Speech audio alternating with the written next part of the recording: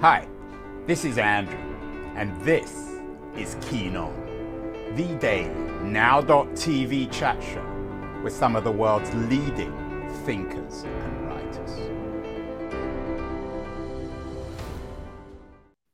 Hello, everybody. It's Tuesday morning, January the 31st, 2023.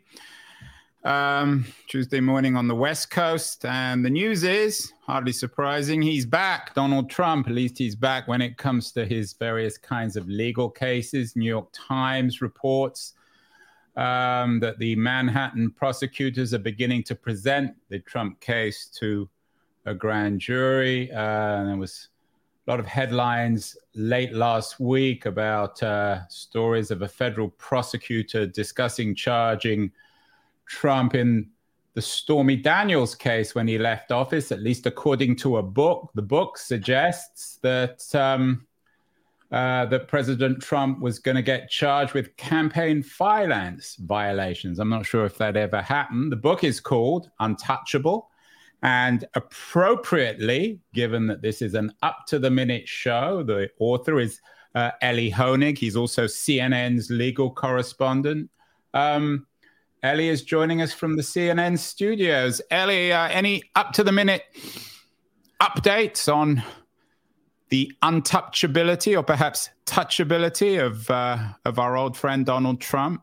Well, Andrew, there's so many things happening so quickly, but let's start with this hush money scheme, which really the timing, I have to say, is just lucky for in terms of the book, because we learned just the other day that the Manhattan District Attorney, which is a state-level prosecutor here in New York City, has essentially reopened its investigation into these hush money payments. People may remember that in the lead up to the 2016 election, Donald Trump and his entities around him paid off Stormy Daniels and Karen McDougal, one an adult film star, the other a Playboy model, who allegedly had had affairs with Donald Trump in order to keep silent. Well, now we learn that the state prosecutors here, the Manhattan DA, is reopening that investigation. And what's remarkable is I reported on this exact same thing in my book, but as the federal prosecutors across the street, the Southern District of New York, where I used to work, they considered bringing this exact charge 2 years ago, right when Donald Trump left office. And as I report in the book for the first time, I got inside DOJ here. Essentially, the prosecutors on the hush money case, which ended up charging only Michael Cohen, they actually believed that they had enough evidence to charge Donald Trump for the most part. There's some variation on what people on the team thought, but they ultimately decided not to charge Donald Trump federally because of various political and practical concerns, one of which was they had this idea that, well, he's done so many other things since then, between obstructing the Mueller investigation, between Ukraine, between January 6th had happened by this point. They figured this is very low on the list. Let's just leave this to others to do. So as a result of that, Trump was not charged right when he left office, but now it looks like we might see a state-level charge coming on this. Let's be clear, Elie, your book is Untouchable, how powerful people get away with it. It's not how Donald Trump gets away with it. So it's not just a book about Trump, but Trump does feature. I wonder, and I'm sure you're very sensitive to this, you remember that old song, Won't Get Fooled Again? We've had so many stories about, this finally is the smoking gun that's going to get Trump. You, back in June of last year, you wrote a piece about Cassidy Hutchinson, one of the Trump people who was the witness on January 6th. You wrote, Cassidy Hutchinson is the witness America has been waiting for. Is this, leaving aside the Hutchinson case, is this latest case, is this the one that we really are waiting for? Is something going to be different with this than all the others? So first of all, I'm always wary of anyone who says anything's a smoking gun, and I'm always careful to not make dire predictions of this is the end. The article you showed, Cassidy Hutchinson is the witness America is waiting for. I do not predict in that article his imminent indictment. I say that her testimony given to Congress at the January 6th committee was crucial for us to understand January 6th. So that is not a doomsday article of, oh boy, he's about to get charged. I'm not nailing you. But you know this mentality. So many people have written, finally we're going to get him, starting from the the tapes, the pussy tapes back before the election. So first of all, I am not a walls are closing in kind of guy. Second of all, I don't see it as we are going to get him. I don't see it as, I'm not rooting for any particular outcome here. I'm trying to explain to people the way this works. And listen, I was a prosecutor for 14 years, and I know, and I talk about in this book, much easier said than done. Much easier to point to one thing and go, right there, he's guilty. That's that. Lock him up. I mean, I talk in the book about the practicalities, the difficulties of trying any case, of getting a unanimous jury to find someone guilty beyond a reasonable doubt. Never mind Donald Trump or many other famous or powerful people who I discuss in the book. And that's the really sickening thing about the book in this case, is we've done many shows on the profound injustice of the mass incarceration system in America, one with Jonathan Rapping. I'm sure you're familiar with his book, Gideon's Promise, another with David Rudolph on the book, American Injustice, Inside Stories from the Underbelly of the Criminal Justice System. Your book touches on the profound injustice of the system, is that powerful people can get away, it seems almost with murder, whereas if you're not powerful, if you're not wealthy, then the system is deeply vengeful. Is that the core message in your book? Yeah, I think that is. I'm really more focused on the front half of that, the powerful half of that, although I do focus on disadvantaged people as well and sort of some of the disadvantages that they have.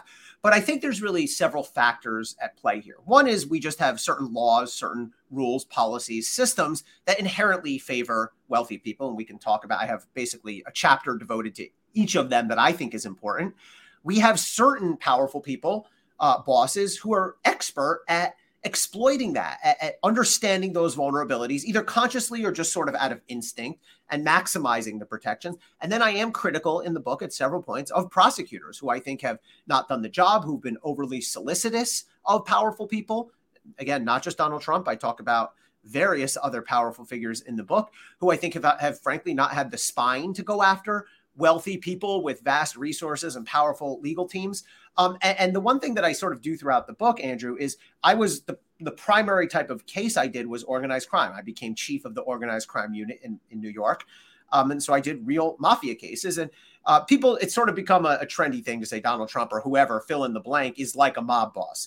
But I make the case in the book that that's literally true. I tell all sorts of stories from my own experience as a prosecutor, which I think are interesting and fascinating and at times grisly and at times a little bit unnerving. And I pull lessons out of them and say, this tactic right here is something that we've seen from other powerful people, CEOs, politicians, financiers, celebrities, you name it. And so I try to bring those to life in the book. Is the system improving? We did a show last year with Ken Auletto, who has a show about Harvey Weinstein, Hollywood ending, Harvey Weinstein and the culture of silence. It seems as if Harvey Weinstein hasn't had a Hollywood ending. Is the system improving on some fronts? Clearly, Trump, if you believe he's guilty of something, I certainly do, although I don't know enough about it, he should be nailed. But Weinstein has been nailed. You deal with him in the book. Is the system improving in terms of making the rich and powerful, like Harvey Weinstein, less untouchable? I actually do not think the system is improving. I think a lot of these factors are long embedded in the system. And I want to make clear, I talk about this in the book.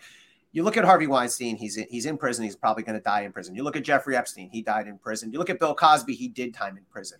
But the point I make in the book is prosecutors gave away those cases in the first instance, all three of those cases, and they didn't circle back around and really seek justice until after the media blew the lid off of the incompetence, or worse, that we saw from those prosecutors. Take Jeffrey Epstein. Jeffrey Epstein was originally prosecuted down in Florida by the federal prosecutors there. The lead federal prosecutor at the time was Alexander Acosta. Now, they have Epstein dead to rights, and Acosta gets intimidated, I argue in the book, and I think we have we uncover some substantial support for this, by Jeffrey Epstein's very expensive team of lawyers, very intimidating team of lawyers, Alan Dershowitz, Ken Starr, a bunch of former federal prosecutors. And he lets Epstein off with this ridiculously light state charge where he does a few months in prison. Most of it he gets to hang out in his lawyer's office. And that's that, until fast forward several years, Alexander Acosta becomes Donald Trump's labor secretary. And now this case comes back into focus. And now there's a media uproar about it. And Acosta resigns. And only then did my former office, the Southern District of New York, bring appropriate charges against Jeffrey Epstein. Same thing with Harvey Weinstein. Cy Vance, the Manhattan DA, where I sit right now, who I'm quite critical of in the book, gave Harvey Weinstein a pass. He had Harvey Weinstein on tape admitting a crime. He had a reliable witness. He declined to charge that case until media uproar, doubles back. Let me reconsider. Let me take another look. He charges it. Bill Cosby, same thing. Cops and prosecutors completely bungled that case in the first instance. A new prosecutor took over. He charged Cosby, but he messed up the case as well, as did the prior prosecutor. Cosby was convicted, but then the Pennsylvania Supreme Court threw that case out because, I think correctly, I hate to say it, because Bill Cosby doesn't deserve to be out of prison, but those prosecutors absolutely screwed that case up legally and tactically. So yes, you can look at those people and say some of them met bad ends, but only when prosecutors were compelled by media or public pressure. You talk about media as the good guy, but I wonder if there's another part of this narrative. We did done a couple of shows with Jonathan Karl, White House television correspondent. He had a book out, Front Row at the Trump Show. To what extent, CNN seems to present Trump as this ongoing show, all these legal and moral and financial and political ups and downs. To what extent also is the media broadly complicit in translating some of these criminal stories into simply soap opera? I'm going to take issue, I think, with the premise of that question. I disagree that CNN is complicit. Well, I said CNN I didn't actually suggest CNN. I'm saying the media generally. Okay, I can't speak for all media, but I will say this. There is a conversation that happens in the times of how much should we be covering Donald Trump, right? That should we be covering every tweet, or he's off Twitter, every Truth Social that he sends? And I think the answer is no. I think we've sort of reached a general understanding that we don't just respond to every piece of bait Donald Trump dangles out there. However, he's a former president.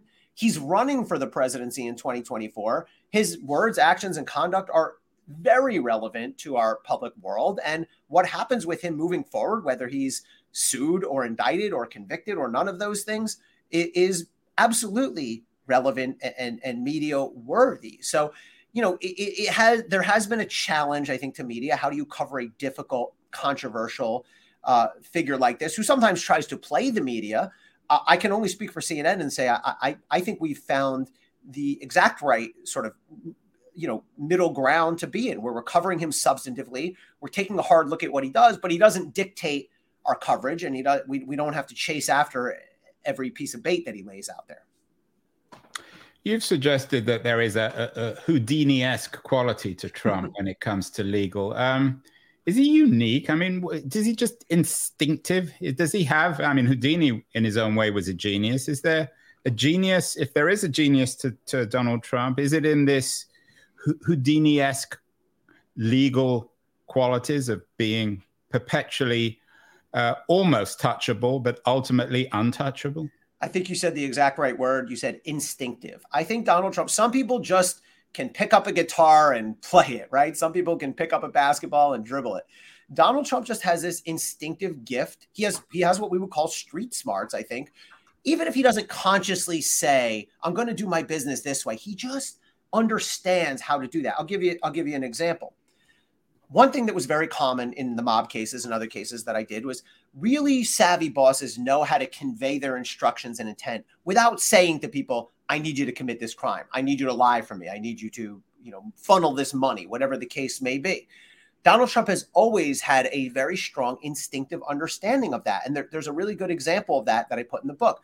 Michael Cohen, when he was prosecuted, one of the many things he was prosecuted for was he lied to Congress. He goes in front of Congress and he tells Congress that Donald Trump stopped trying to build real estate in Moscow before the presidential election even got underway, really, in 2016. The truth was Trump was still trying to build in Moscow well into the primary season. Michael Cohen pled guilty to that. And he was asked, did Donald Trump tell you to lie? And he said, candidly, I can't say that. He said, that's not how Donald operated. I have the quote in my book, but he basically says the way he would operate is we understood what he wanted. He made it clear to us just through his normal course of dealing. It was an understood culture in the office. And all he had to do was say, hey, Michael, I know you're going in front of Congress the other day. You know, I know you'll do the right thing. And that was enough. I understood. And that really brought right to mind many of the powerful mobsters and other powerful criminals who I prosecuted. You are a graduate of Harvard Law School, like my first wife. Is there too much law in all this? Is the problem with America that it enables a Houdini-esque character like Trump to navigate the legal system? This system doesn't exist in other democracies. Do we need to reform not just the political and perhaps cultural media systems, but also the legal system? There is a sort of black letter legal aspect to this, just an on the books legal element to all this. And I spend a chapter or two in the book talking about the ways in which the United States Supreme Court has slowly but surely and very powerfully narrowed the scope of our public corruption laws, in particular over the last decade or so. They have chopped down those laws to make it more and more difficult to charge any powerful public figure, to the point where in the last 6+ years, since the Supreme Court really started making these decisions, we have not seen this particular set of federal corruption laws used to charge a single member of Congress, a single powerful member of the executive branch, a single governor, a single federal judge. Zero. And for those who may be hearing this and think, boy, that's the other side's fault, that's the conservatives' fault, that's the liberals' fault, for all the division on our Supreme Court right now, ideological and political, this is one area where they have all been singing from the same sheet, because these are unanimous rulings out of the Supreme Court. If you want to see an example of Justices Sotomayor and Kagan, very much in line with Justices Alito and Thomas, this is one of the very few areas where they've been unanimous. And as a result of this, they've made it all but impossible for federal prosecutors to go after powerful elected officials. So that's an example of where our actual written laws have failed us. I know you cover Steve Bannon in the book. We've done some shows on Bannon, one with Jen Senor, wonderful writer for the New Yorker. And we talked about how Bannon is almost overtly against American democracy. What does Bannon say? I mean, he doesn't have the intuitive, perhaps legal Houdini-esque skills of Trump. No. He's just as threatening in his own way, just as problematic, isn't he? Steve Bannon has gotten away with quite a bit so far, and through a combination of luck and Trump, right? Like, let's remember, Trump pardoned him. So here's the quick rundown. Steve Bannon, first of all, we don't have all the facts on this. I presume prosecutors do. Seems like he was one of the driving engines behind January 6th, but separate and apart from that, Steve Bannon got indicted by the Federal Department of Justice, by my old office, the Southern District of New York, for a scam, a straight up fraud called We Build the Wall, where Bannon and some other guys basically started raising money from Trump supporters saying, donate to this fund and we're going to build a wall on the southern border. I mean, it's facially preposterous. And they said, and if you donate to this, every penny you donate goes to the wall. None of us are taking any salary, any money out of here. Shockingly, they were doing just that. And so the Southern District of New York indicted Steve Bannon and 3 other guys for fraud. Now, on Donald Trump's last day, his last hours in office, he pardoned Steve Bannon. But by the way, not the other 3 guys, because they didn't pose a threat to him, because only Steve Bannon had the ability to potentially cooperate against Trump and hurt Trump. As I say, though, in the book, once a person's been pardoned, he no longer has any incentive to cooperate. He has no problems. What happened since then, though, is the DA that I mentioned before, the state prosecutors across the street, have now charged Steve Bannon with the state version of that conduct. So he's sort of back on the hook for that, although it's better to be charged. Generally speaking, you'd rather be charged by state than federal prosecutors because the laws and the sentencing is tougher at the federal level. Separate, big breath here, separate and apart from that, Steve Bannon also received a subpoena from the January 6th committee. As always, he refused to testify. He said, I'm going to listen to Donald Trump here, who's telling me that I have an executive privilege. He was tried for that. He was convicted for that, federal contempt of Congress. He's been sentenced to 4 months in prison. He's now appealing. He's not serving his time. He won't serve his time until his appeals are over. If he loses his appeals, he's not going to get bailed out with a pardon this time. But this is a guy who's dodged some bullets, but now he's been convicted federally and he should do 4 months, and he's got that state case as well. So he's managed to sort of dodge between the raindrops for years now, but I do think his time is running out. And how much time he ultimately will do, I guess, remains to be seen. But accountability has caught up with him. He actually looks as if he's in jail, even if he isn't. Maybe he'll look different when he goes to jail.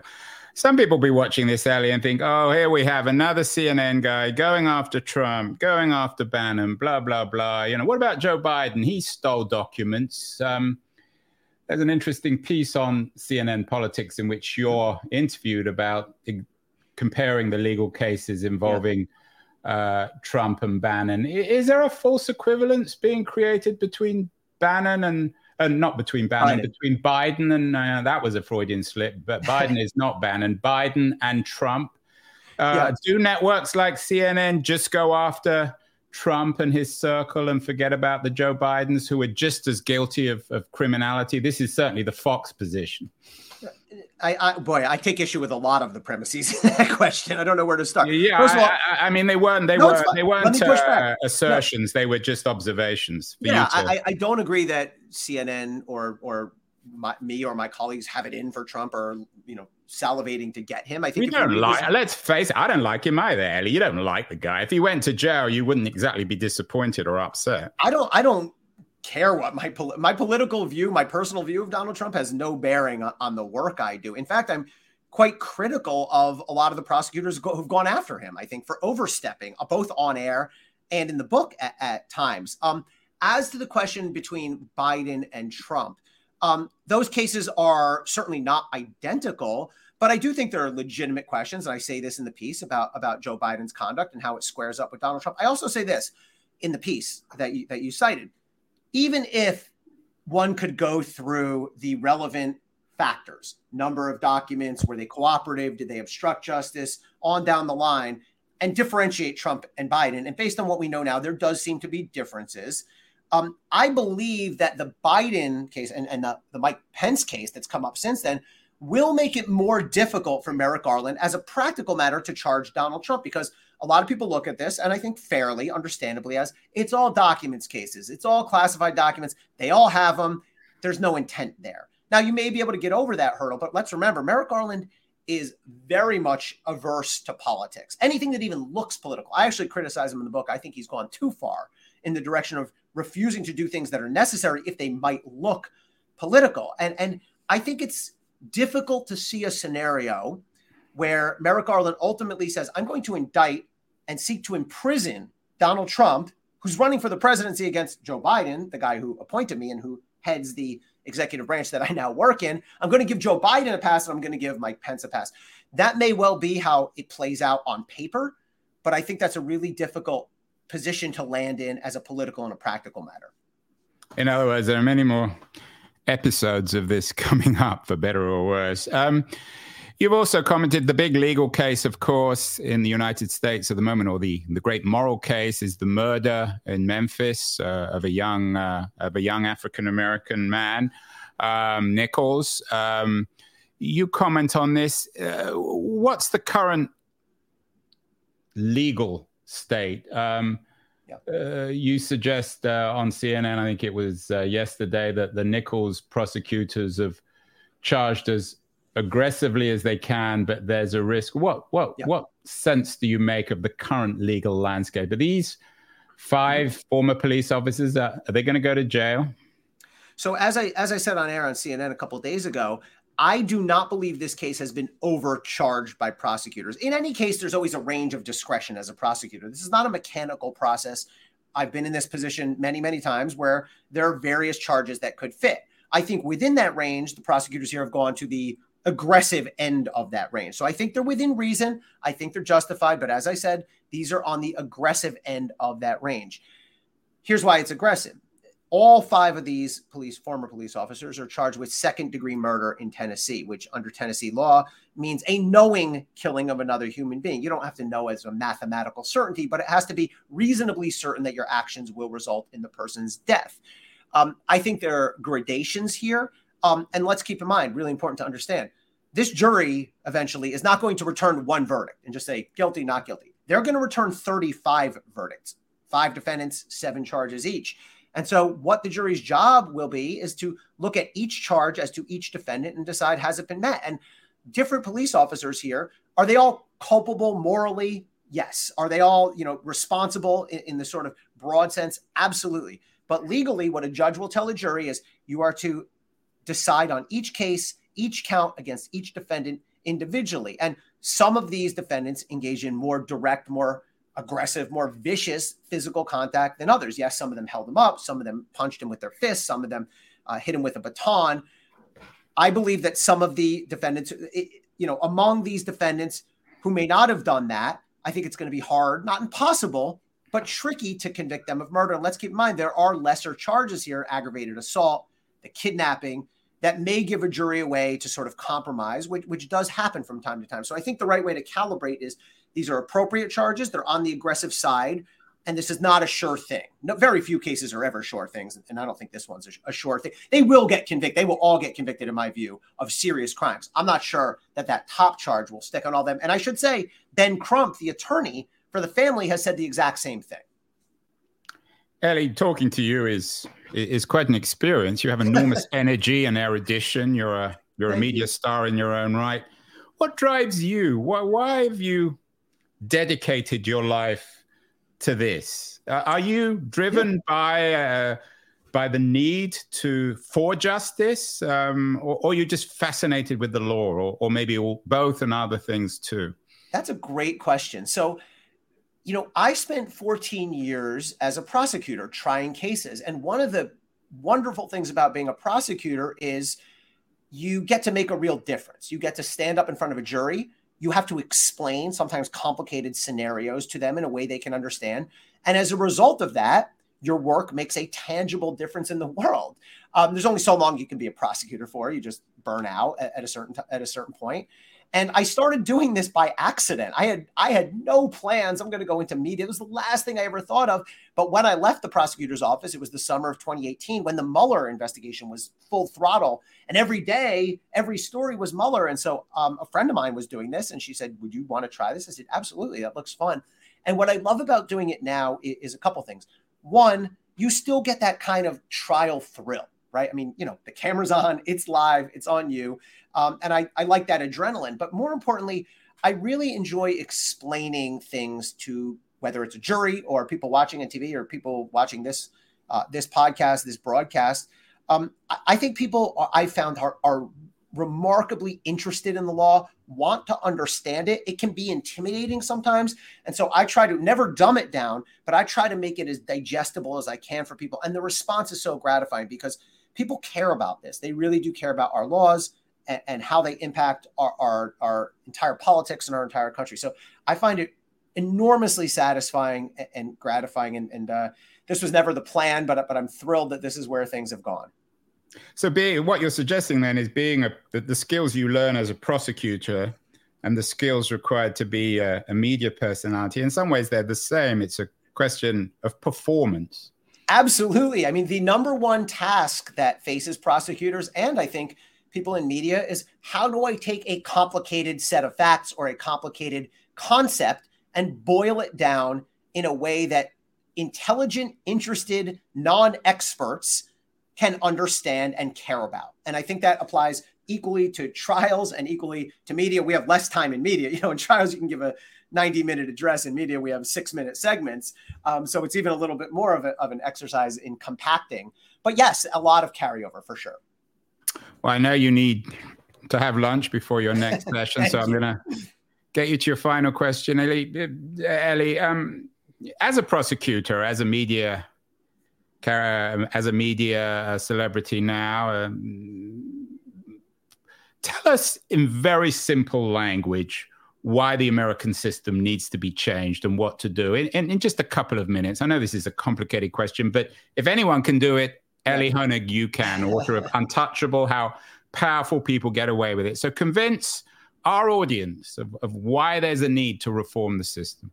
We prosecutors, Andrew, we love our cliches. And one of our favorite cliches, maybe it's not a cliche, but one of our favorite ideas, mantras is no person is above the law and that we do our jobs without fear or favor. That is central to not just our justice system, but our justice system is one of the three pillars of our government. And I think in many ways, the most important, because it is the most powerful check on the other two. And the truth is, we don't have a justice system that's exactly equal for everyone in a lot of different ways.